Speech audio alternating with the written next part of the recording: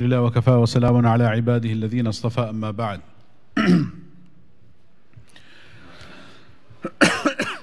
We have been covering Kitab al-Iman. We have been talking about Iman, and we talked about the relationship between Iman and Islam and Deen, these terms. What is the definition of Iman lughatan, in the language, in the dictionary, istilahan, in the terminology of our Deen? What is the meaning of Islam lughatan, istilahan, in the dictionary as well as in the terminology of the Sharia?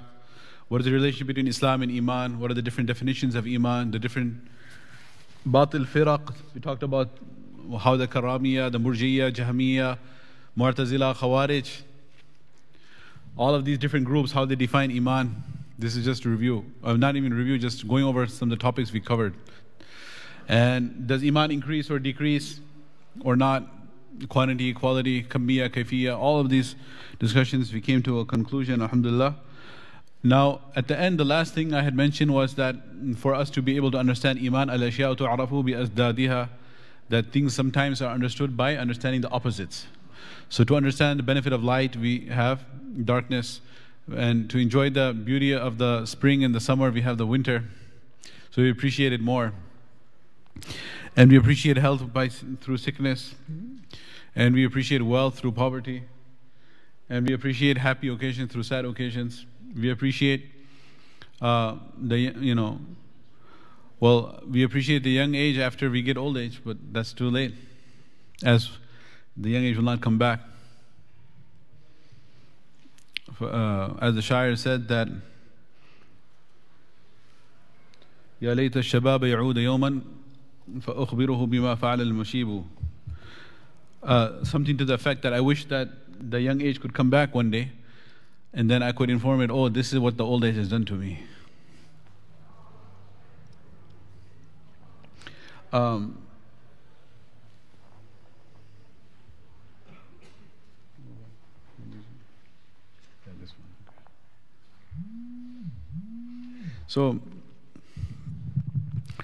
So to understand, anyway, we covered the definition of Iman to the best of our extent, mastata'na hasba ma tayassara lana Allah, the way Allah made easy for us.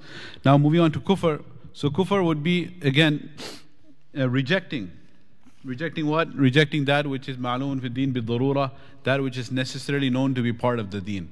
That which is proven, qat'iyyu thubut, the transmission is sound, qat'iyyu dalala, the meaning is explicitly clear, yet a person denies it. He outright denies it, he makes takdeeb of it, he rejects it. That is kufr. And if a person, he makes a ta'wil, he interprets it in such a manner that is something that none of the scholars of the past, no one has ever interpreted in that manner, that will also fall under kufr. He cannot say that, for example, you take the hukum of wudu. Ya ayyuha alladhina amanu idha kuntum ila salah faghsilu wujuhakum wa aydiyakum ila al-marafiq ila akhir al-ayah. This is the ayah commanding wudu. So if a person says, oh, I believe in the Quran, and I'm a Muslim, la ilaha illallah Muhammadur Rasulullah, but then he says, he rejects the wudu and he makes a ta'wil. He effectively is rejecting the wudu. When he completely, na'udhu billah, if somebody completely says, I don't believe in Surah Ma'idah, or I don't believe in this ayah, or I don't believe in the Quran, I don't believe in this chapter, this juz, or this ayah, this verse, this word even, then that's easy kufr. That person is a kafir. But the confusing part becomes, easy meaning easy to distinguish and not be confused. But it becomes confusing when a person says, no, I believe in the whole Quran. And then, do you reject this ayah? No, I don't reject the ayah. But then he comes up with an explanation. This is such a difficult thing when they start doing tahrif in the ma'na. So they will come up with an explanation. لَمْ نَسْمَعْ بِهِ نَحْنُ وَلَا آبَاؤُنَا مِنْ قَبْلٍ. We never heard, nor our forefathers ever heard.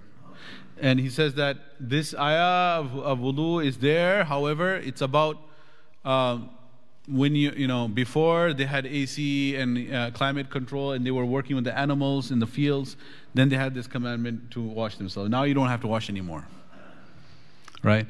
Or riba was haram because it was a really high percentage, but now it's okay. It was very exorbitant rates. If somebody is in severe need and he's dying, his children are hungry, and he comes to borrow money or beg for money, then you tell him, I'll give it to you at like 30%, 40% interest. That's haram. Otherwise, but if you're doing it just to buy a house and have a luxurious life, it's okay. So I'm not going to say na'udhu billah, that's kufr right away. But okay, so that's exactly the point. Which ta'wil is kufr, which ta'wil is not kufr? It's a very, very tricky scenario. So one is that if something is very, very clear, explicit, and you're coming up with a ta'wil and you're saying, I'm not rejecting the Quran, I'm believing in it. Like there is about khinzir too, about the pork.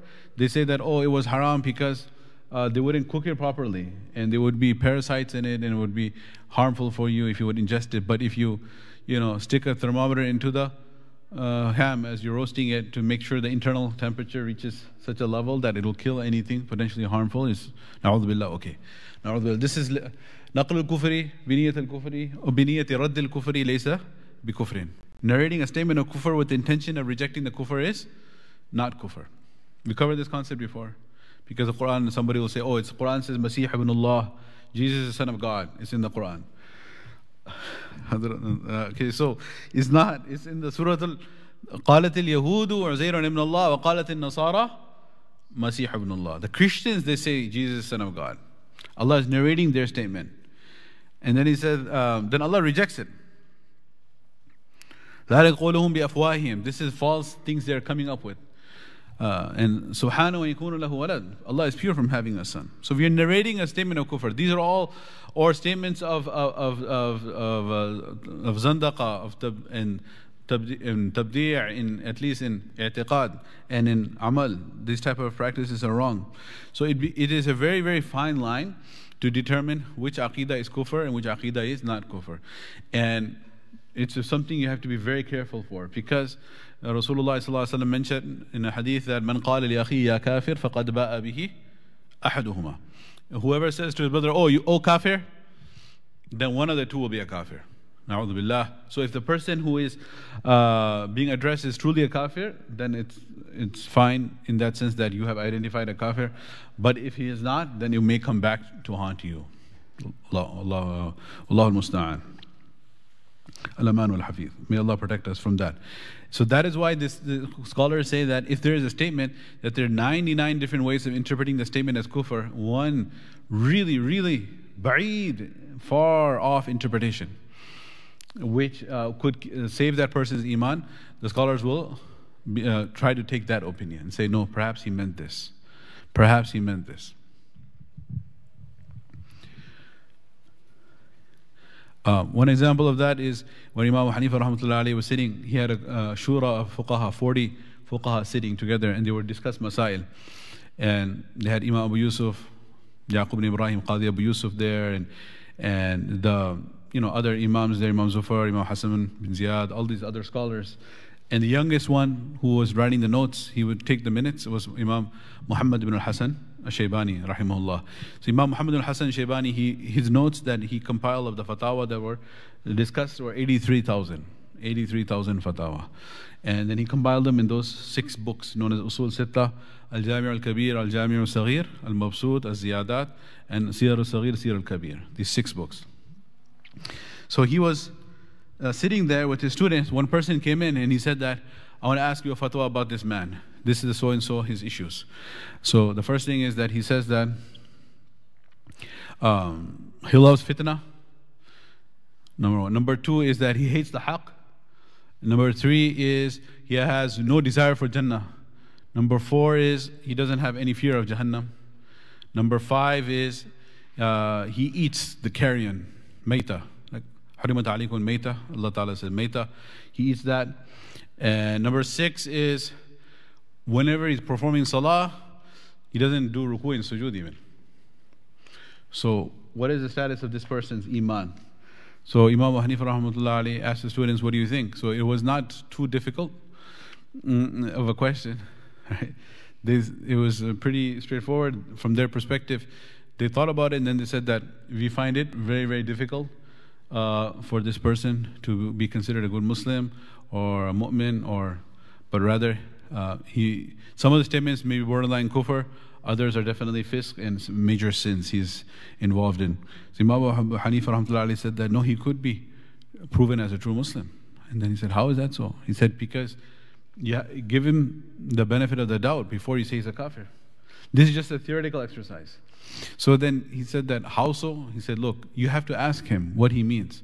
When he said that he loves a fitna, so did you ask him which fitna he's referring to? Because maybe he loves his innocent children. إِنَّمَا أَمْوَالُكُمْ وَأَوْلَادُكُمْ fitna.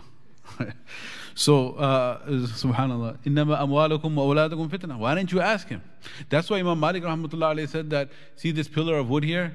There's a wooden pillar in the Masjid Nabawi. He said if Imam Abu Hanifa came here, he could give you so many evidence this is made of gold. And he would win the debate. So he said that, he said, he was very, very smart person, subhanallah, that even for like worldly things, people come bother him because he was just so intelligent. And one person, he was busy studying, teaching, doing his amal, praying his fajr with wudu isha for 40 years and doing his 61 khatams in Ramadan and his hajj and all of that. So, and besides his fiqh and his business, international businessman with his clothing merchant. He was a merchant. He would import and export clothing. So a person came to me and said that, I lost my treasure. I buried it somewhere, I can't remember. He said, why are you coming to me?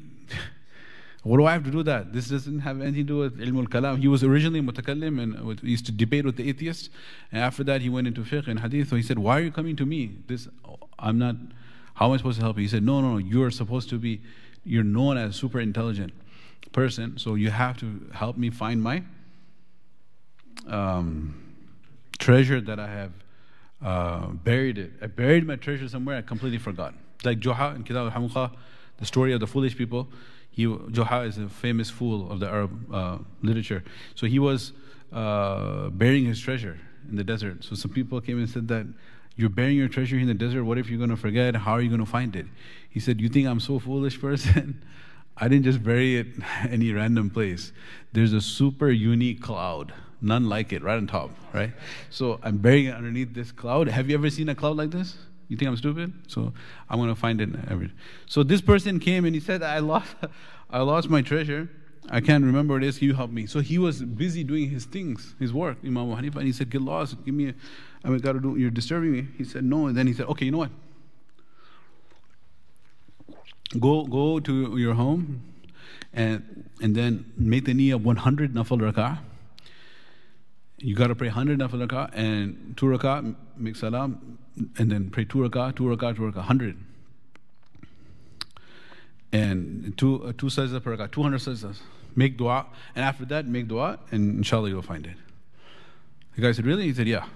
Just go, just get lost doing that. So then he went, he started praying. He prayed 2 rak'ahs, another couple more rak'ahs.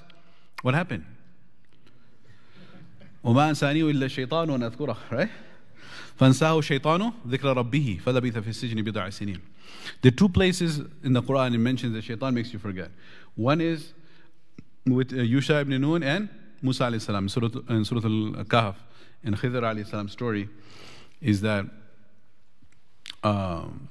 they have a lunch that's packed of grilled fish. Obviously it's a dead, cooked fish, and Musa alayhi salam sleeping, so Yusha ibn Nun sees that the fish comes alive, and then he gets up and he jumps out of the basket and goes into the river and starts فَاتَّخَذَ سَبِيلَهُ فِي الْبَحْرِ سَرَبًا, and then it starts swimming against the current. So what a crazy incident. But what happens is when Musa alayhi salam wakes up, he forgets to tell him. And how in the world can you forget such an amazing incident? It's because those were the era of miracles. So 12 paths are opening up in the ocean, 12 streams are coming out from the rock, Musa alayhi salam's hand is becoming a shining light, manna salwa is coming from the sky, the staff is turning into a serpent. All this stuff is normal. So it was like so normal. Oh, another miracle. Okay, went back to sleep. And then, so he forgot about it. So he says here, وَمَا أَنْسَانِيُ إِلَّا الشَّيْطَانُ وَأَنْ أَذْكُرَهُ. Shaitan made me forget. And then the second one was in Surah Yusuf. In Surah Yusuf, when Yusuf alayhi salam told his companion in the jail, Ya sahibi ya sijn, he gave them da'wah and everything, he interpreted their dreams. And he told the one that you're going to be getting the job back as the cupbearer, saqi, the one who is going to give the drink to the king. So remember me, when you go to the king, tell the king that there's one innocent guy locked up in jail. You should revisit his case, After years, they go back and do DNA analysis and they find out, oh, this guy was completely innocent. It was the police beat him up and forced a false confession. So like that, go back and let's open up his file and review this case. Why is this Yusuf in the jail? Yusuf ibn Yaqub alayhi salam. And now he forgot. وَقَالَ الْمَلِكُ إِنِّي أَرَى سَبَعَ بَقَرَاتٍ سِمَانٍ. When the king saw the dream, many years later, 9 years later, then he remembers. And he says, oh, shaitan made me forget. So shaitan making a person forget comes 2 times in the Quran.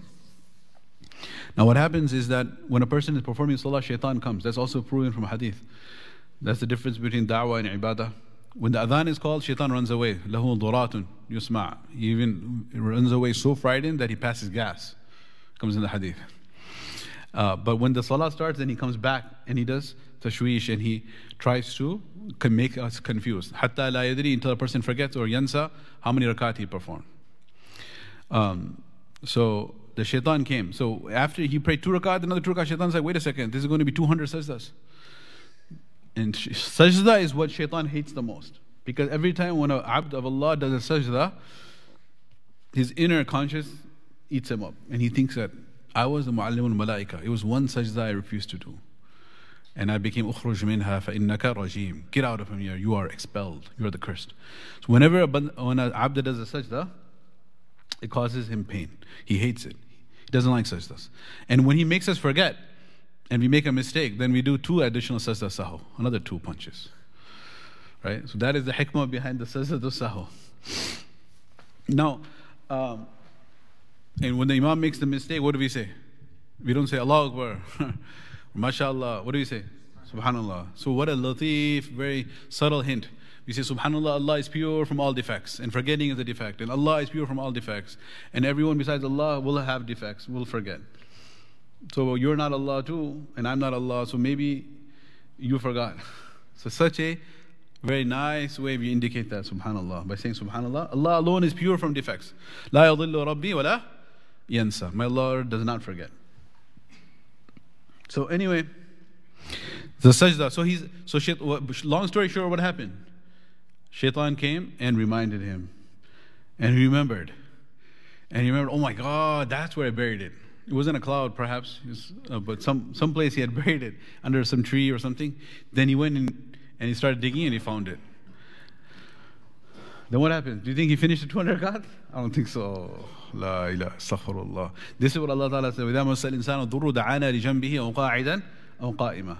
When a human being has an affliction, then he calls out to us, Ya Allah, Ya Allah. أَوْ قَاعِدًا أَوْ قَائِمًا. Sitting, standing on his bed in the ICU, Ya Allah, Ya Allah. فَلَمَّا كَشَفْنَا عَنْهُ ضُرَّهُ. When he's discharged, healthy, goes back, مَرَّ كَأَن لَمْ يَدْعُنَا إِلَى ضُرٍّ مَسَّهُ. Then he forgets me completely. So, anyway, we were talking about this man. So this man, what had happened? Number 1 is that he said he loves fitna. He said, إِنَّمَا أَمْوَالُكُمْ وَأَوْلَادُكُمْ fitna. By the way, this is a very important understanding of this word fitna that will help us in this day and age when there are people who object against the hadith of Rasulullah sallallahu alaihi wasallam and who say that, oh, this hadith is misogynistic, it's anti-woman, or you are anti-woman. When we say that, oh subhanallah, if someone says woman, or the hadith says of Rasulullah sallallahu alaihi wasallam, I have not seen lam ara fitnatan, I have not seen a fitna that is adar, has more harm for the men, minan nisa, from the fitna of nisa. So they'll say, wow, like fitna means negative thing. It has a negative connotation. It's bad. Fitna is evil. The hadith says the biggest fitna for men is women. So basically the hadith is saying, na'udhu billah, the enemies of Islam are going to say, remember we talked about Khawarij, we talked about Mu'tazila. So the present day Mu'tazila, Neo-Mu'tazilites, they call themselves. Or we call them, they don't call them. They call themselves the progressive movement. They will say, wow, this is an anti-woman hadith. It's fabricated perhaps, depending on how high the level of feminism, like how deviated they are. You can go deviated to my Allah is a she. Na'udhu billah, as Rashida Tlaib says from Michigan, representative, U.S. representative, and congresswoman. So people are so proud, oh, Muslim representative. She actually says, my Allah is a she. So it goes all the way from there to Anbiya being women, to Imam being women, to this all the way. Now, and some will just say, okay, fine, hadith is okay, but these males, they came up with these false stuff throughout the centuries. They concocted, they fabricated these things. So they will say that, oh, how can the Prophet say that that women are fitna? So the problem is we have not understood the word fitna. So we'll say fitna is something evil. So women are evil? Is the Prophet ﷺ saying women are evil? No. Fitna basically is a test, such a test that distinguishes the genuine gold from the fake gold. The test is a fitna. Such a condition where the iman of a person is tested, will he truly obey Allah or will he fall into that trap? That is the test. So the test is, if something is called a fitna, means that thing is evil, then the Quran says, إِنَّمَا أَمْوَالُكُمْ, okay, leave the mal, but وَأَوْلَادُكُمْ, children are fitna. So what about innocent young kids? Is anyone saying that these innocent young kids are evil? No. Rather, the love in the heart of the man, of the father for his kids, or the mother for her kids, the love in the heart of a person for the money that they're earning, that love is a fitna. That love is the test. That you love your kids so much that in order to please them, you will end up disobeying Allah. And as a result, you will be enslaved by Allah Ta'ala. As a punishment for that will make you their slaves. Likewise, the love that the test for a man is the love he has for the woman is such that he will end up disobeying Allah to please the woman. So, the woman is not inherently evil, the child is not inherently evil, the wealth is not inherently evil. It's the love in the heart of a person that makes him forget Allah subhanahu wa ta'ala, makes him sacrifice the order of Allah and fulfill the love of the desire of the beloved. That's the fitna, right? That's the test. So that was the first one. Anyway, there's a lot of questions here, right? So this was the one. He loves fitna. He hates haqq. Which haqq? Is that death and taxes, right? So maybe he doesn't like to die. Death is a haqq too. Death is an undeniable reality. Kullu nafsin dha'iqatul maut. Every soul shall taste from the cup of death, must drink from the cup of death. So maybe he is afraid of death. And then number 3 is that he says that he doesn't have desire for Jannah. That's not appropriate to say that. Imam Abu Hanifa says it's not appropriate. But what you should ask him what he means. What he means is, I don't care about the hur and qusur, the palaces and the gardens. وَرِضْوَانٌ مِّنَ اللَّهِ أَكْبَرُ. I want the pleasure of Allah. ابتغاء وجه الله, seeking the pleasure of Allah. That's what he's achieving, striving for, not for anything else. Now the place of the Ridwan of Allah is Jannah. So Jannah is secondary, but objective is what? وَرِضْوَانٌ مِّنَ اللَّهِ أَكْبَرُ. The pleasure of Allah is the greatest thing to achieve, to aspire for. Number 4, when he says, I'm not afraid of Jahannam, because Jahannam is makhlooq. And he's not afraid of Jahannam, he's afraid of the Khaliq, Allah, only Allah subhanahu wa ta'ala. Again, it's an inappropriate way of speaking, but technically if you ask him what he means, it's not incorrect. Because Nabi sallallahu alayhi wa sallam told Abdullah bin Abbas radiallahu ta'ala anhuma that يحفظ الله يحفظك يحفظ الله تجده تجاهك وإذا استعنت فاستعن بالله. What is it? وعلم أن الإنس والجن. Know if all the human beings, all the jinn, everyone, they all gather together. على أن يضروك بشيء to harm you لا يضروك إلا بشيء قد كتبه الله عليك. They cannot harm you in the least unless Allah has decreed. So Jahannam can't harm you without the decree of Allah. The fire can't burn you. Ibrahim alayhi salam went to the fire. قُلْنَا يَا نَارُ كُونِي بَرْدًا. Allah Ta'ala said to the fire, become cool, وَسَلَامًا, and peaceful for Ibrahim. That was the best days of his life. So I'm not afraid of the fire, I'm afraid of Allah, the creator of the fire. And then when he eats maita. Maita is dead meat, suffocated, strangled, not slaughtered. So maybe he loves fish. Right? Subhanallah. Right? So is the fish slaughtered? Fish dies when you take it out of the water. All right? With the gills, it breathes. Now it's in the air, the oxygen, it's the opposite. So for us, just like us, we get suffocated in the water, the fish gets suffocated in the air. So it dies from suffocation, but it is completely halal. So I remember I said when I used to do halal inspection once upon a time, I used to do halal inspections in the beginning. So I was at one store and I was going through the things. So I found a box of fish. It had a picture of a hand on it and a knife. And it said in Arabic, مذبوحا باليد وفق الأحكام الشرعية. This is hand slaughtered according to the Sharia requirements. And it was fish. When I saw that, I was like, subhanAllah, how should I believe in any sign anymore? Because it said, it was written in Arabic and it had a picture as well. It had a picture of a hand and a knife. And it was only fish in that can. It said, مذبوح باليد. Slaughtered by hand. In Arabic, I remember the text is imprinted in my mind and I saw that. I was like, how you're slaughtering fish bilyad with hand, according to Sharia regulations. 100% sabihah, not 99%. Okay, so he loves fish. And then the next one was, he prays salah without ruku and sajda. Because not only he performs the farad salah, he also what? And fard ayn, he also performs fard kifaya. Wherever anyone dies, he joins the janazah salah. So he performs the janazah salah regularly for everyone without ruku and sajda.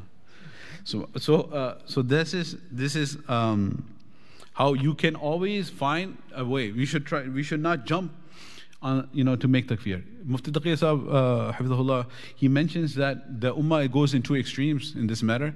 There are those who are trigger happy. They want to fire and say, oh, kafir, kafir, kafir, left and right to people. That's very dangerous. You do not have this particular understanding, therefore you're kafir right away. And then the other extreme, right? So that's the extreme right, radical right. The radical left, the liberals, they just say basically just like whatever gender you want to identify, that's your gender.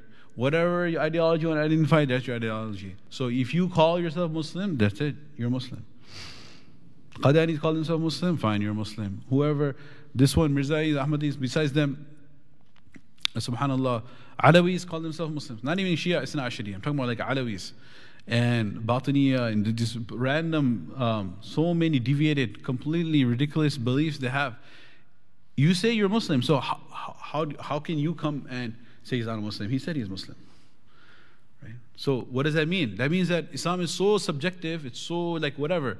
Anyone believes that I'm a Muslim, that's their Islam. This goes back to like the philosophical underpinnings is the whole concept of absolute truth versus relative truth. So is truth relative, subjective, or is it one absolute truth? What do you think? Absolute truth. There's absolute truth and there's absolute falsehood. There's haqq and there's batil.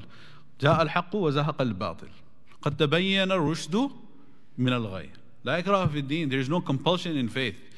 قد تبين الرشد من الغي. The rushd, the path of guidance, and ghay, Ghawaya, I talked about it last time. Ghawaya and Ghabawa. Remember, we talked about Ghabi ka ilaj hoga, lekin Ghawi ka nahi. Right? So the Ghawi, the crookedness. قَدْ تَبَيَّنَ الرُّشْدُ مِنَ الْغَيِّ. The path of guidance and the path of misguidance has been clear. So there's a path of guidance, there's a path of misguidance. So they say, no, it's everything is relative. Whatever you feel is right for you is right for you. Whatever is right for me is right for me. And this has many, many different manifestations in different contexts from Aqidah now as well. So now what is your Islam may be different from my Islam.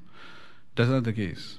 There is one true Islam, and that is the ma'aloon with-din bil-darura, that which has been transmitted from Rasulullah sallallahu alaihi wasallam and is known to be part of the deen, and it has been transmitted from the generations through tawatur. If someone rejects that, even if he starts making some ta'wil, some interpretation that he says, no, I'm not rejecting it, I'm believing it, but this is my understanding.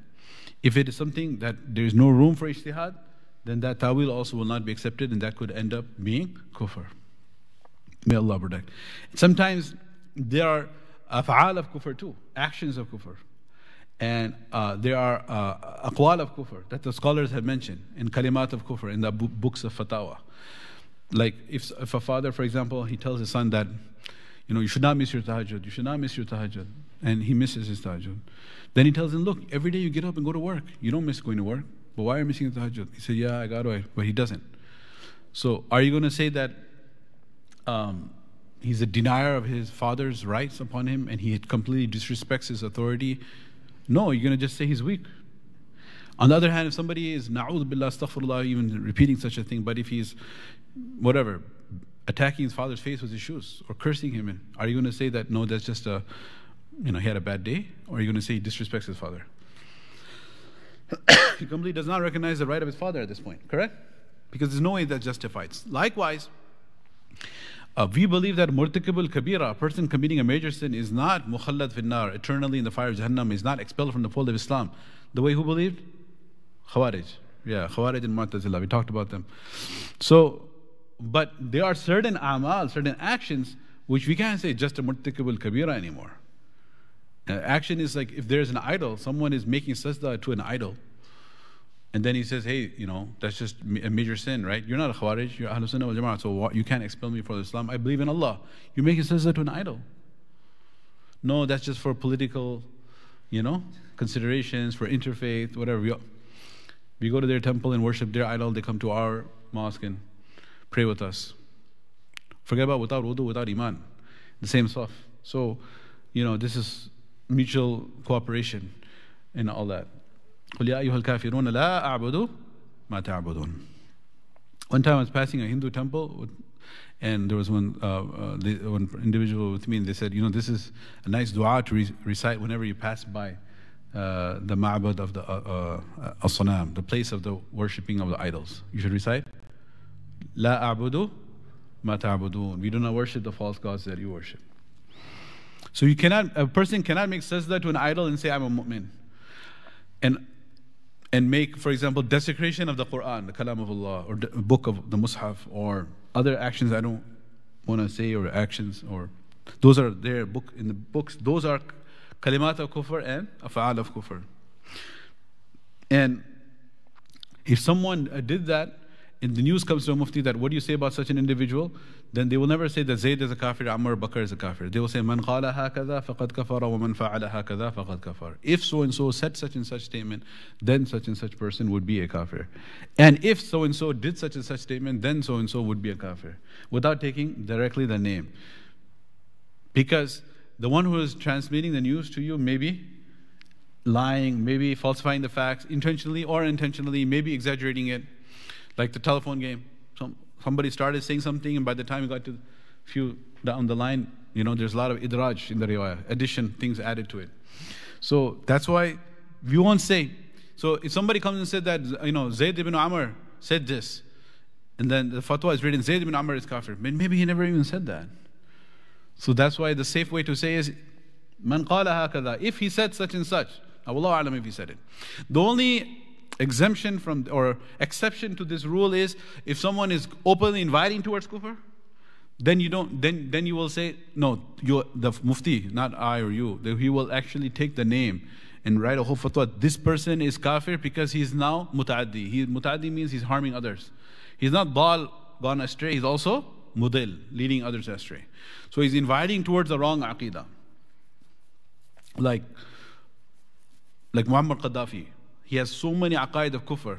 So he's like straight up kafir and inviting towards kufr. So many kafir aqaid he had. He wasn't like the other zalims. Like there are so many other zalims. I don't want to add additional barakah to our gathering or nusa by mentioning other zalimin. But there are so many other Muslim rulers, tyrants, who killed so many people. But they never really cared about the deen. I mean, they cared about their kursi. They cared about their power. There's no opportunity for dissension, and any activist would be jailed, tortured, and all of that stuff. That happened. Thousands of people were jailed and all of that. But entering into the realm of the deen was not really their concern. Like they could care less about the deen, na'uzubillah, right? But this guy, unfortunately, he wanted to be a new prophet. He came up with some really false ideas. So that's why the fatwa would come that, okay, his aqaid is a kufr. Then the question will come, wait a second, what if he made tawbah privately and you're putting a fatwa of kufr on him? وَالتَّائِبُ مِنَ الذَّنْبِ كَمَنْ لَا ذَنْبَ لَهُ. The one who makes tawbah from a sin is like the one who never committed it. So you're still saying he has a fatwa of kufr on him, but he actually made tawbah. So what's the response to that? The response to that is when a person has open kufr and is inviting towards open kufr, and is teaching and preaching to his country, everybody must follow this kufr aqidah, then the fatwa of kufr against him is totally permissible until he makes a what? Public tawbah. He has to retract his statements publicly. Then the fatwa will obviously change at that point. So anyway, we wanted to talk about different forms of kufr. So one is the kufr of zandaqa. We already touched on that. Zindiq is the one who says, I believe in Islam, and I believe in Quran, and I believe in Hadith, but then he comes up with a very, very false interpretation that is completely off track. So this is a very, very dangerous form. This is the zindiq, the kufr of zandaqa. This is one of the types of kufr, 5 types of kufr. So this is the first one. This is not the first one on the list, but the first one I just want to wrap it up because we ended up talking about this. False interpretations. And I gave you some examples of that. And we can go on with more examples afterwards. The first type, otherwise in the list, is kufr of inkar. What is kufr of inkar? This is a very, very basic kufr. Basic kufr, a person doesn't believe in his heart, doesn't testify with his tongue, doesn't practice with his body. There's no iqrar bil lisan, there's no amal bil arkan, there's no tasdiq bil janan. The 3 components we talked about last time of iman, none of them are there. This is a general kafir. So either he's an atheist, or he's a Christian, or a Jew, or a Hindu, or some other false religion, or no religion. Or agnostic who is doubtful about religion. So he's like, are you a Muslim? No.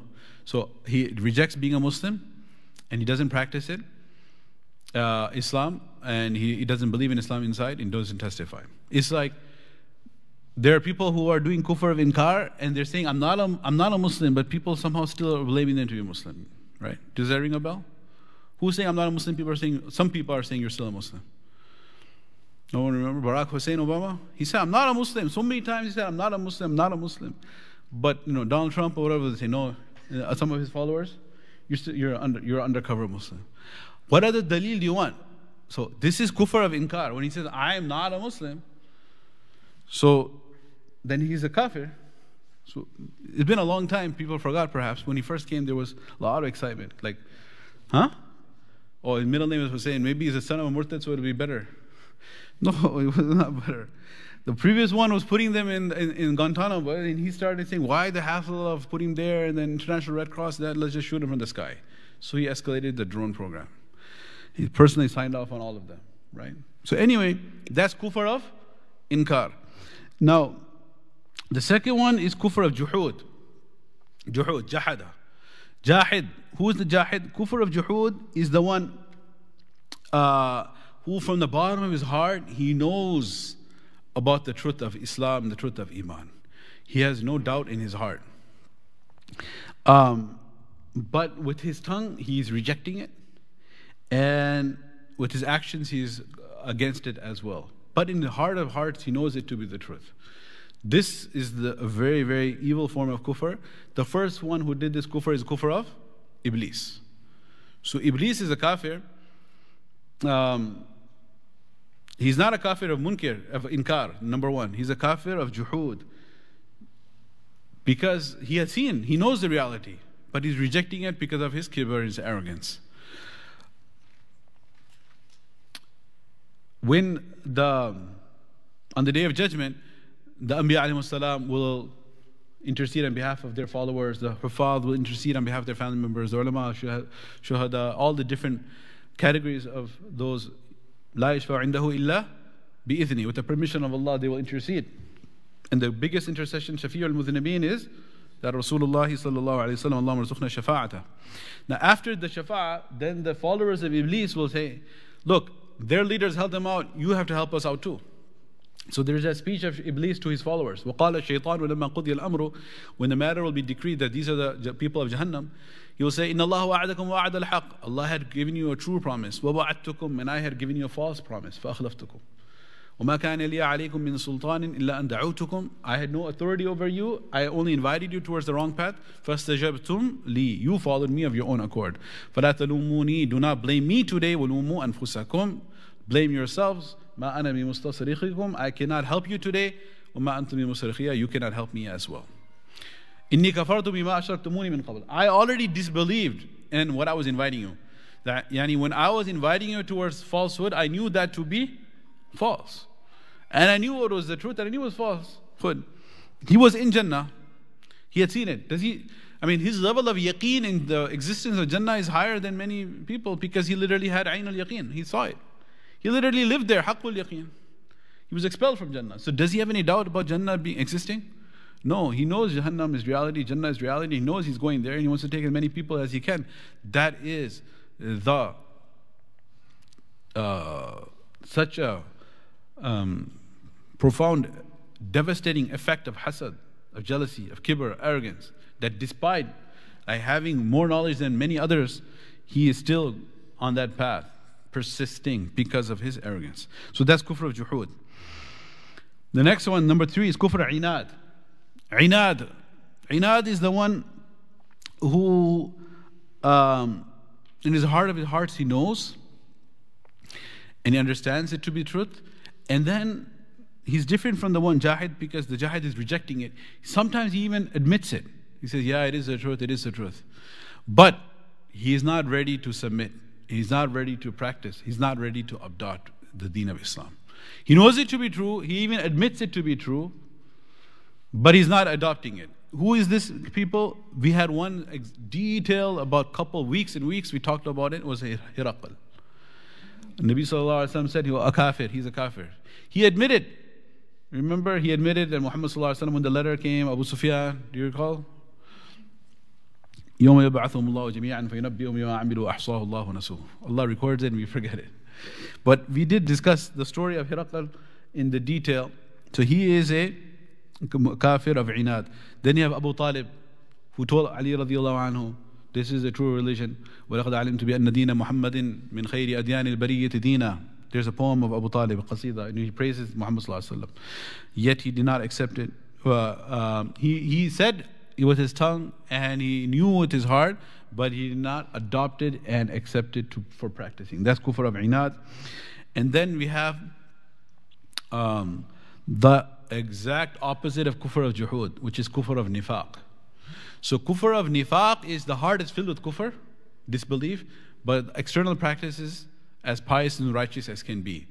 In fact, the more pious and righteous he expresses himself, the more successful he is in his kufr, of in his hypocrisy. So the jahid, what happens is, he's the one, is in his heart he believes, but he's denying it, like Iblis. But the munafiq is the one who is an enemy of Islam from inside. He doesn't believe, but he's portraying himself to be a believer from outside, externally. That's the hypocrite. Kufr of nifaq. So these are the different types of kufr that is important for us to understand, so that we can protect ourselves from falling into any of them. And the opposite of this is, of course, iman. May Allah subhanahu wa ta'ala grant us all the reality of iman. And we want to just quickly cover one of the hadith of Rasulullah sallallahu alaihi wasallam here. Bismillah ar-Rahman ar-Rahim.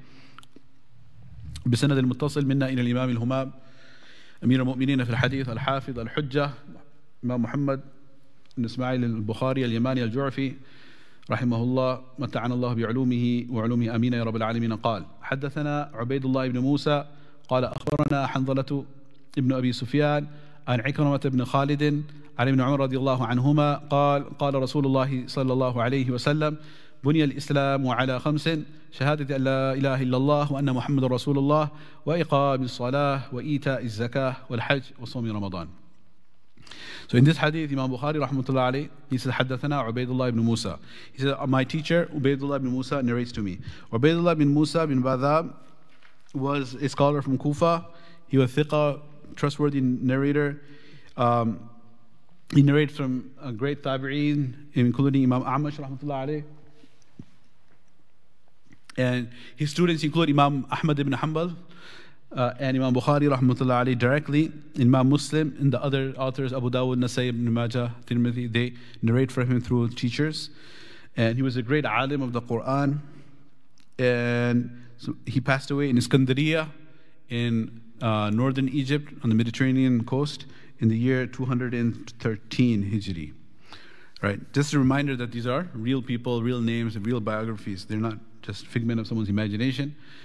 And alhamdulillah, the scholars, they have recorded the biographies of all the ulama from our time till Rasulullah sallallahu alaihi wasallam. He says, Ubaydullah bin Musa, Kufi, he said, he narrates from Hanzala ibn Abi Sufyan. What's unique about this chain is that they are, from here onwards, they're al-Qurashi, from the tribe of Quraysh, Makki, Sahaba, and grandchildren of the Sahaba. And we find that after the time of Sahaba and Tabi'un, many narrators of hadith and scholars of the deen, in the different branches of the deen, were the mawali, were freed slaves and converts and ajim. But in this hadith, they are all original, like Qurayshis from the family of Rasulullah sallallahu alaihi wasallam. So this one, Handala bin Abi Sufyan, bin Abdurrahman. No, it's not Handala Rasulullah sallallahu sahabi. No. Yeah, because this one he's passing away in 151 Hijri. Yeah, so he's a grand teacher Imam Bukhari, so he's not the Sahabi of Rasulullah sallallahu alaihi wasallam, because he's narrating from Ikramah, then from Abdullah bin Umar. So yeah, so he's 3 generations down from the Sahaba. So this Handala is the son of Abu Sufyan, son of Abdurrahman, son of Safwan, son of Umayyah bin Khalaf. So Umayyah bin Khalaf was a great enemy of Rasulullah sallallahu alaihi wasallam, and his Qurashi Makki. Now this Umayyah bin Khalaf, you may have heard Umayyah bin Khalaf. His son was Safwan, his grandson was Abdurrahman, his great-grandson is Abu Sufyan, his great-great-grandson is Handala, is a narrator in this chain. He was a thiqa, very trustworthy narrator, and great imams like Sufyan Thawri rahmatullahi narrated from him. All the 6 books of hadith have a hadith narrated from him. He passed away in 151 Hijri. He narrates from Ikramah bin Khalid. Ikramah bin Khalid is also Qurashi. Ikramah bin Khalid bin As bin Hisham bin Mughira, Qurashi Makhzumi, from the family of Khalid bin Walid radiyallahu ta'ala anhum. He narrates from Abdullah bin Umar and Abdullah bin Abbas in particular. And then you have An ibn Umar. Ibn Umar is the son of Umar radiyallahu anhu. Do you remember we spoke about the Abadul Khamsa, the 5 Abdullahs? They're imams of 5 different fields. So Abdullah ibn Abbas is the imam of tafsir, and Abdullah bin Umar is the imam of sunnah, and Abdullah bin Mas'ud is imam of fiqh, and Abdullah bin Amr bin al-As is imam of zuhud, zahid, abid, and Abdullah bin Zubair was imam of the mujahid.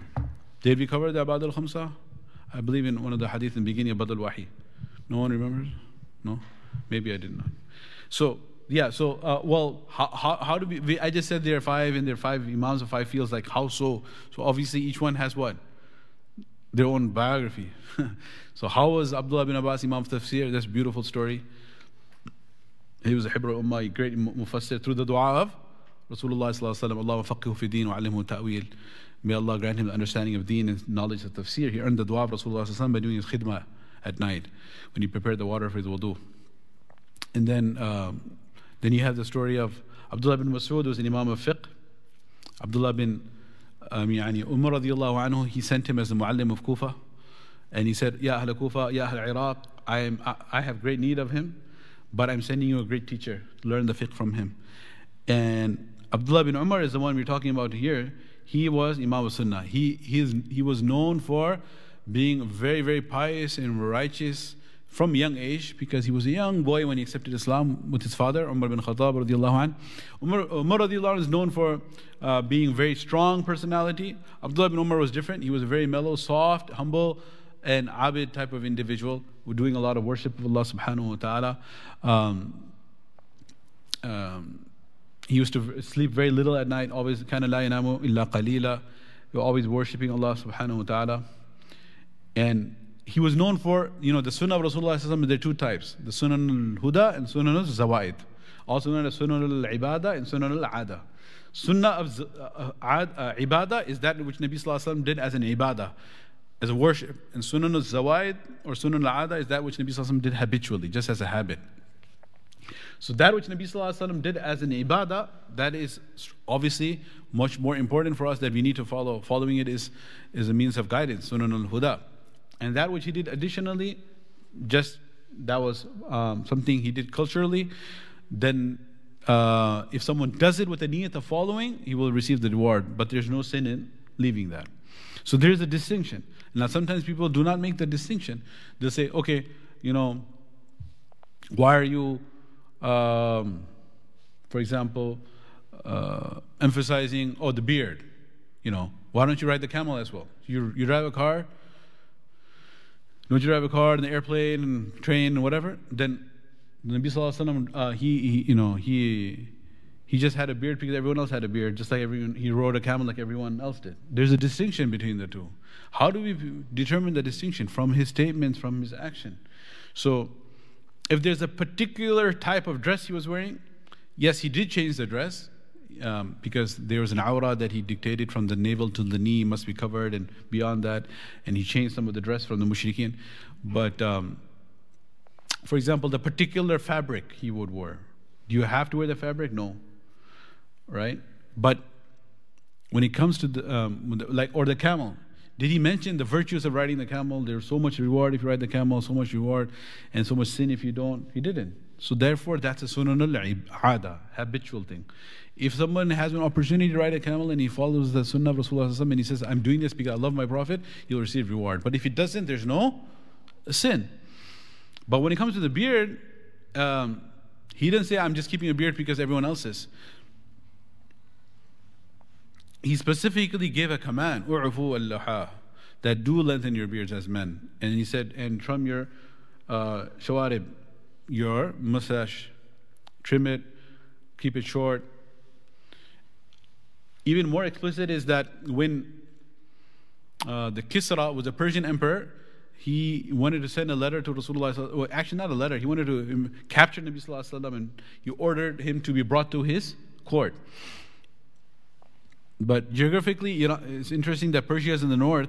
Now he had to send someone to go call him, so he sent someone from south of Hijaz, in Makkah and Medina. Who was that? In Yemen. Because Yemen was a colony of the Persian Empire. They didn't even bother ruling over the Arabs. They just went over them. They said, this is a waste of time. And then they colonized Yemen in the south, even though Hijaz in the Arabian Peninsula, Jazirah al-Arab, is closer to Iran than Yemen. So Iran was interfering in Yemen from those days till today, with the Houthiyun and all of that happening, the civil war. Allahumma fasna. So the Iran. So he sent a letter from the Persian Kisra, Persian emperor, sent a letter to his governor in Yemen that you go and capture him and bring him to me. So then the Yemen governor, he sent the two envoy, the messengers. And when they came into Medina, then Nabi Sallallahu Alaihi Wasallam, he turned his face away. And he could not tolerate seeing them. And then he said, Man amarakuma bihadha? Who commanded you to shave off your beard like this? He was not happy. So then they said, Amarana Rabbuna Kisra. Our Lord Kisra has commanded us. This is the royal dress. As we are messengers of the king. So then Nabi Sallallahu Alaihi Wasallam said, Walakin amarani Rabbi. But my Lord has commanded me to grow the beard. So he attributed it to Allah subhanahu wa ta'ala. So it's not like the camel. He didn't say, my Lord commanded me to ride a camel. Alright? Subhanallah. It was really, one of our teachers mentioned that Maulana Yusuf al-Diani Shahid rahmatullahi alayhi, he was Ustad of Hadith in Jamiat al-Ulum Islam in Nuri town. He was a great scholar, great writer, and many things many great, known as, also he was head of the Khatm al-Nubuwah. Majlis Tahf was a Khatm al-Nubuwah. That's why the Qadianis, they killed him, they shot him, he was assassinated when he was going to teach Hadith, Muslims. He used to teach Sahih Muslim in Nuri town, and they came in Karachi on the motorbikes and they shot him and then they escaped. So one time he was sitting and one person came to him and he said that Abhi mein Umrah se aa raha hu. I have just come from Umrah and Ziyarat. I have come from Umrah in Makkah and Ziyarat al Rasul in Medina and Masjid Nabawi and came back. So he saw him and then he just started crying so loud, Hijkiyon se, meaning like he was sobbing that he was catching his breath. So then the person said, what did I say wrong? I just said I came from Medina and Makkah. Why are you crying like that?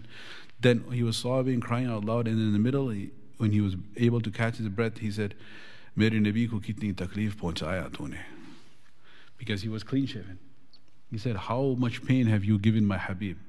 Because he turned his face away when people came in such a face in front of him. Why did you go like that in front of him? SubhanAllah. May Allah Ta'ala give us the reality. The reason I remember this is because Abdullah bin Umar was known not only, of course, to follow all the sunan of Hidayah, but also the sunan of Zawaid. To the extent that where Nabi Sallallahu Alaihi Wasallam was traveling and wherever he rested, he just happened to rest somewhere, he would stop in the same places to rest. There was one tree where Nabi Sallallahu Alaihi Wasallam took a shade under that tree.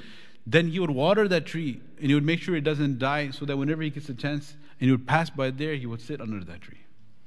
So that's why when he says Imam of Sunnah, meaning the Imam of Ittiba of Sunnah, like to the T, like every single Sunnah, whether it's maqsood or ghair maqsood, whether it's an objective or not an objective, he wanted to follow Rasulullah sallallahu alaihi wasallam. This is where he rested, I will rest there. This is where he stopped, I will stop here. This is where he bent down. So then he was bending down. There's nothing in the way. Why are you bending down? He said, no, there was a branch here. Nabi sallallahu alaihi wasallam was traveling on his camel and he bent down to protect from the branch. I remember there's no branch, nothing blocking. He still would bend down there. So that was his strange, unparalleled, unique love that Abdullah bin Umar radiallahu anhuma had for Rasulullah sallallahu alaihi wasallam, that he wanted to. And they would hear, like if they're coming in, one person, he was outside the door. Nabi sallallahu alaihi wasallam was saying, sit down to someone here. He heard it over there and he sat down. Outside.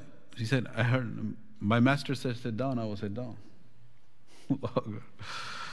Allah. So we're talking about Sunnah. One scholar, he mentioned a beautiful thing that if you ask someone today, like you're walking away, why didn't you do such and such practice? So like after, maybe mashallah, great, he performed the Isha Salah, he's just walking away after in Ramadan. Then he'll say, Tarawih is just Sunnah. It's just Sunnah. So why you were leaving the practice? The reason, the illah, the reason behind leaving the practice is, it's Sunnah. And if you ask the Sahabi that why are you dying for this? He'll say, because it is Sunnah. So he's ready to die for it because Sunnah, you're ready to leave it because Sunnah. The same reason, but the exact opposite effect. Hudayfa ibn al-Yaman radiallahu anhu, Sahih Sirr Rasulullah sallallahu alaihi wasallam, was on the negotiating table in a very high level delegation meeting with the leaders of Azerbaijan and Armenia, on the Armenia border, in the Khilafat of Uthman ibn Affan radiallahu anhu. So they were negotiating the peace treaty, and there were nobles, and then they had a feast, so they were eating. So when he was eating, one of the morsel of his food fell out from his hand. He said, what is the hadith of Rasulullah sallallahu alaihi wasallam? إِذَا سَقَطَتْ لُقْمَةُ أَحَدِكُمْ, whenever your luqma and morsel of food falls out of your hand, فَلْيُمِتْ عَنْهَا الْأَذَى, hit him, remove anything harmful from it if it becomes dirty. وَلْيَأْكُلْهُ, and then let him eat it. فَإِنَّهُ لَا يَدْرِي, you don't know فِي أَيِّ طَعَامِ الْبَرَكَةِ, which morsel of the food has the full barakah. So you don't want to let it go. So he picked it up and he was getting it, cleaning it to eat it. So somebody on his side, he nudged him with the elbow and he said that we're going to look like faqir, miskeen, poor Arabs, that you don't even have food, you're picking it up off that fall down. So it's considered like an higher class thing. They have huge plates, they eat a little bit and what? Throw it away. Na'uz billah. So don't do that. Like he was trying to be discreet by just nudging him like that. So I don't think it's a good idea. So then what did he say? Loudly he said, أَأَتْرُكُ سُنَّةَ حَبِيبِي لِهَؤُلَاءِ الْحُمَقَاءِ, you want me to abandon the sunnah, my beloved, for these fools? I don't know what happened in the negotiation after that. He just called them all fools. أَأَتْرُكُ سُنَّةَ حَبِيبِي, you want me to leave my sunnah of my Habib, my beloved, لِهَؤُلَاءِ الْحُمَقَاءِ, for these foolish people? I'll never do that. So then the person who nudged him said, oh, that was a wrong move. Okay, so that was Abdullah bin Umar radiallahu anhu. That's why when Muawiyah radiallahu anhu was passing away, he told Yazid bin Abi Muawiyah, that there are different people who deserve khilafat. Abdullah bin Umar is alive. He was still alive. He said, don't have to worry about him because he's Sufi Abid. He's not interested in becoming a khalifa. So, decades earlier, when Umar radiallahu anhu was passing away, somebody suggested that, oh, you can ask Abdullah to be the next khalifa. Like decades ago. Many, like 40 years earlier. So, but he said, no, I'm not. In fact, his cousin, Sa'id ibn Zayd, he didn't include him in the shura because he was his cousin. He didn't want any charges of nepotism, of favoring relatives. But Abdullah bin Zubair, watch out, he's a mujahid. And Hussein bin Ali, he's also a mujahid. These two. So the Abdullah bin Zubair, Hussein bin Ali, radiallahu anhu, and Abdullah bin Umar. These are the three people who are worthy of khilafat over you, he told Yazid. And then Abdullah bin Zubair and Hussein bin Ali, there were issues with them in Karbala and in Makkah, respectively. And Abdullah bin Umar, he didn't bother about all this stuff. He was very abid, zahid person, following the sunnah, making dua and tahajjud. Okay. قال Rasulullah sallallahu alaihi wasallam. He said, Rasulullah said, بني الإسلام على خمس. Islam is based upon 5 pillars. Shahadati la ilaha illallah wa anna Muhammad Rasulullah. Testifying that there is no one worthy of worship besides Allah and Muhammad Rasulullah. There was one beautiful nukta that Mullah Salimullah Khan Sahib rahimahullah, he mentions that he heard from Allama Shabir Ahmed Usmani rahmatullahi alayhi, who quotes from his teacher Anwar Shah Kashmiri rahmatullahi alayhi. These are great alam and scholars, that's why I took their names. That Anwar Kashmiri rahimahullah, he mentioned that whenever you look in the hadith that the word shahada is there, testifying. Whenever the word shahada is there, it's always ashhadu an la ilaha illallah. You'll see wa anna Muhammad Rasulullah, and Muhammad Rasulullah along with la ilaha illallah. La ilaha illallah is testification of the oneness of Allah, and Muhammad Rasulullah is testification of the prophethood of Rasulullah sallallahu alaihi wasallam. So it'll always be, it'll never be ashhadu an la ilaha illallah, full stop, period, end. It's always ashhadu an la ilaha illallah wa ashhadu anna Muhammad Rasulullah, or wa anna Muhammad Rasulullah. When you have the verb ashhadu, I testify, I bear witness. The reason is, when you say ashhadu, I testify, I bear witness, the purpose is to prove your iman. You're testifying, you're proving your iman, you're making a statement of iman. So therefore you have to make the full statement of tawheed and risala, oneness of Allah and prophethood of Rasulullah sallallahu alaihi wasallam. But without the verb ashhadu, without shahada, if you have just la ilaha illallah, you can have the full kalima la ilaha illallah Muhammad Rasulullah. Absolutely, it comes many times. But sometimes, if the dhikr is maqsood, just the dhikr, then you will find la ilaha illallah, period. But you will never find la ilaha illallah without the verb ashhadu. For example, the hadith, man kana akhiru kalamihi la ilaha illallah dakhala al-jannah. The one whose last words before he dies are la ilaha illallah, he will enter Jannah. Or laqinu mawtakum qawla la ilaha illallah. Those who are nearing death, make the talqeen of the kalima la ilaha illallah. Likewise, afdalu dhikri la ilaha illallah.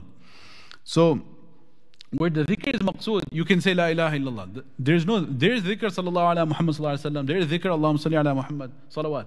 But we do not do the dhikr of Muhammad Rasulullah, Muhammad Rasulullah, Muhammad Rasulullah. That's not a dhikr. There is a dhikr la ilaha illallah, la ilaha illallah. So man qala la ilaha illallah mi'a marra. Whoever says la ilaha illallah 100 times, his face will be like the shining moon, etc., etc. So la ilaha illallah can be the dhikr, and sometimes you can add Muhammad Rasulullah, there's no problem. He's not saying that la ilaha illallah is sufficient without Muhammad Rasulullah. He's just saying it is permissible. But with the verb ashhadu, testification, it's always ashhadu an la ilaha illallah wa ashhadu anna Muhammad Rasulullah together. That was a very beautiful point. He says, Bani al-Islam ala khamsin. The middle pillar is shahada la ilaha illallah Muhammad Rasulullah. Then you have iqam as-salah, establishing salah, ita is-zakah, giving the zakat, wal hajj, performing the hajj, sawmi Ramadan, and fasting the month of Ramadan. So we will conclude, the time is up, everyone has to go now, but I just want to remind everyone, this hadith is well known, everyone knows this hadith. This is like a building. And the central pillar is La ilaha illallah Muhammad Rasulullah, shahadatu la ilaha illallah wa anna Muhammad Rasulullah. And without this middle pillar, if a person has all the other amal, they're not going to be of any use. The middle pillar is most important to keep the building up, and then the 4 pillars are for the 4 corners. If any one of the corners are missing, then that corner will be defective, will be weak. But the most important one is the middle one. And this is the building that will protect a person from all the pain and difficulty on the Day of Judgment. A person inside this building, he is safe. Outside this building is destruction. Allahu Akbar. And one thing to note also is that there are only 5 pillars, not 15, not 50, not 500, only 5. So we need to learn how to perform these 5. How to, what are the dictates of the shahada of iman, learning our aqidah, learning how to perform salah, iqamatu salah, what are the zahir and the batin, the external, the internal dimension of salah, the tazkiyah, the ilm of fiqh, to perform it correctly, how to discharge zakat, whom do you need to discharge it to, how to calculate it, etc., how to perform hajj, how to fast in the month of Ramadan. We need to learn the fiqh. We cannot give it up and say it's too much, because there's only 5. And it's mentioned Hassan Basri rahmatullahi alayhi, he was at one janaza, and there was a poet, Farazdaq, there. So Farazdaq is a poet. Poets, there are a few poets who may be very righteous, but by and large they have different type of lifestyle. So as Allah Ta'ala says, وَالشُّعَرَاءِ اتَّبِعُهُمُ الْغَاوُونَ أَلَمْ تَرَ أَنَّهُم فِي كُلِّ وَادٍ يَهِيمُونَ وَأَنَّهُمْ يَقُولُونَ مَا لَا يَفْعَلُونَ. So he was a very wild type of character. So Hassan al-Basri rahmatullahi alayhi asked him, there was a janazah. So you know what Nabi sallallahu alayhi wa sallam said, كَفَى بِالْمَوْتِ وَاعِظًا. Death is a sufficient wa'id. You don't need to give another bayan there because the death is right there. So he asked him, مَا أَعْدَدْتَ لِمِثْلَ هَذِهِ الْحَالَةِ. Oh Farazdaq, what have you prepared for this day? So he said, شهادة لا إله إلا الله. So Hassan Basri rahmatullahi alayhi said, هذا العمود فأين الأطناب. This is the middle pillar, where are the four corners? So we cannot just testify and say that's it. We have to work on Qamatul Salah, Ita'u Zakah, Hajj, and Sawm Ramadan. Some scholars, they ask the question, wait a second, why is it only 5? Aren't there other amal too? Yes, there's jihad fi sabilillah, there's so many other actions. But there's these are one of each type of category. Because the ibadah is either going to be qawli or ghair qawli, something from the tongue or not from the tongue. So the qawli ibadah was shahadat la ilaha illallah, testifying. Then if it's not qawli, then the ibadah is either going to be tarki or wujudi, meaning you're abstaining from something or doing something. So if you're abstaining, that's your sawm, fasting. You abstain from eat and drink. Then if you're doing something, then it's either badani or mali or combination. If it's badani, that's salah. If it's mali, that's zakat. If it's a combination, murakkab bainahuma, that's hajj. Because in hajj, you have to physically be there, badani, and it's mali, you have to spend money to go there too. Sawm is abstaining from. So there are a lot of different ibadat in which you have to abstain from things. That's covered under sawm. There's a lot of ibadat that come under financial, nafal things like sadaqah, etc. That falls under zakat. There's a lot of physical forms of ibadat that comes under salah. So these are, each one represents a particular category, and there are many that fall under that category, but these are the biggest one. Like zakat is the biggest from the mali ones. Salah is definitely the biggest from the badani ibadat. Salah is the most important obligation after shahada. From these 5, the number one most important one is salah. Let us just conclude with that. So there's a call to action. The call to action is that we have to be punctual over our salah. Now each one of these is in the same Sahih Bukhari. We'll have a whole kitab al-salah. We'll talk about iqam al-salah, whole kitab al-zakat, whole kitab al-hajj, whole Sawm Ramadan. Each one has not only a bab but a whole kitab, meaning there's a whole chapter on each one. So there's enough time we can, if Allah gives tawfiq, to talk about it and learn about it, but we have to start practicing now rather than later. So if you just take salah as the last call to action, just remember that Nabi sallallahu alaihi wasallam said that Man taraka salata muta'ammidan faqad kafar. Whoever intentionally leaves salah has done an act of kufr. And the first thing, أول ما يحاسب العبد يوم القيامة الصلاة. The first thing that will be accountable on the day of judgment is salah. Man ضيعها فهو لما سواها أضيع. Whoever fails salah, everything else will be a bigger failure. الصلاة عماد الدين من أقامها قام الدين. Salah is a pillar of deen. Whoever establishes it has established his deen. ومن هدمها فقد هدم الدين. Whoever destroys it has destroyed his deen. Position of his salah in the body, in his Islam, is like the head in the body, etc., etc. So this is the first thing. أول ما يحاسب العبد. The first thing we will have to give a reckoning for on the day of judgment.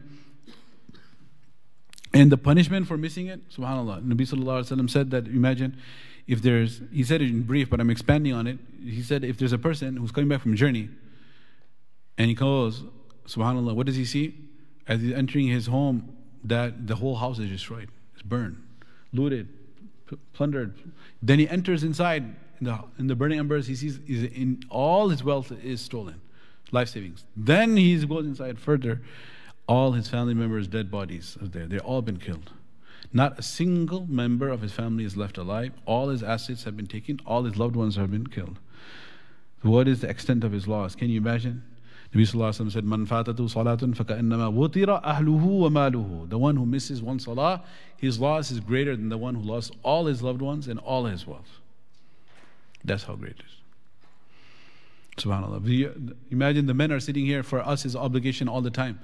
Can you imagine the woman in the time of Nabi sallallahu alaihi wasallam has so much fikr for salah that in the middle of the night, if they're towards the end of their hayd period, They would repeatedly go light the candle and check the cloth to see is there any drops of blood or is stopped. Because if I wait till Fajr and I say, okay, I'll take a ghusl and pray Fajr, what about my Isha? Potentially, I may have missed my Isha if my hayd, my bleeding stopped before Fajr, because Isha is a tricky one, because time for sleeping. And more tricky because it's so long. So if I become tahira, pure, before dawn, then my Isha is wajib and farad, and I must make qada of it, or ada of it, and if I miss it, qada of it. Otherwise, I will think it's part of my hayd and I won't make qada. So they would wake up, check, oh no, then wake up, check. So much concern that I cannot miss my salah. So this is the level of concern they had. May Allah subhanahu wa ta'ala allow us, when a person is healthy, he prays standing, sick, sitting, sit, reclining. Nabi sallallahu alaihi wasallam, his final sickness is coming to perform salah, etc., etc. So we have to really work on our salah, work on our zakat, hajj, and Ramadan. Focus on these 5 pillars. Inshallah, Allah subhanahu wa ta'ala make it easy for us to pass into Jannah. Wa akhiru da'wana alhamdulillahi rabbil alameen. Subhanallah wa bihamdihi, subhanakallah wa bihamdihi, nashhadu an la ilaha illa anta, nastaghfiruka wa natubu ilayk.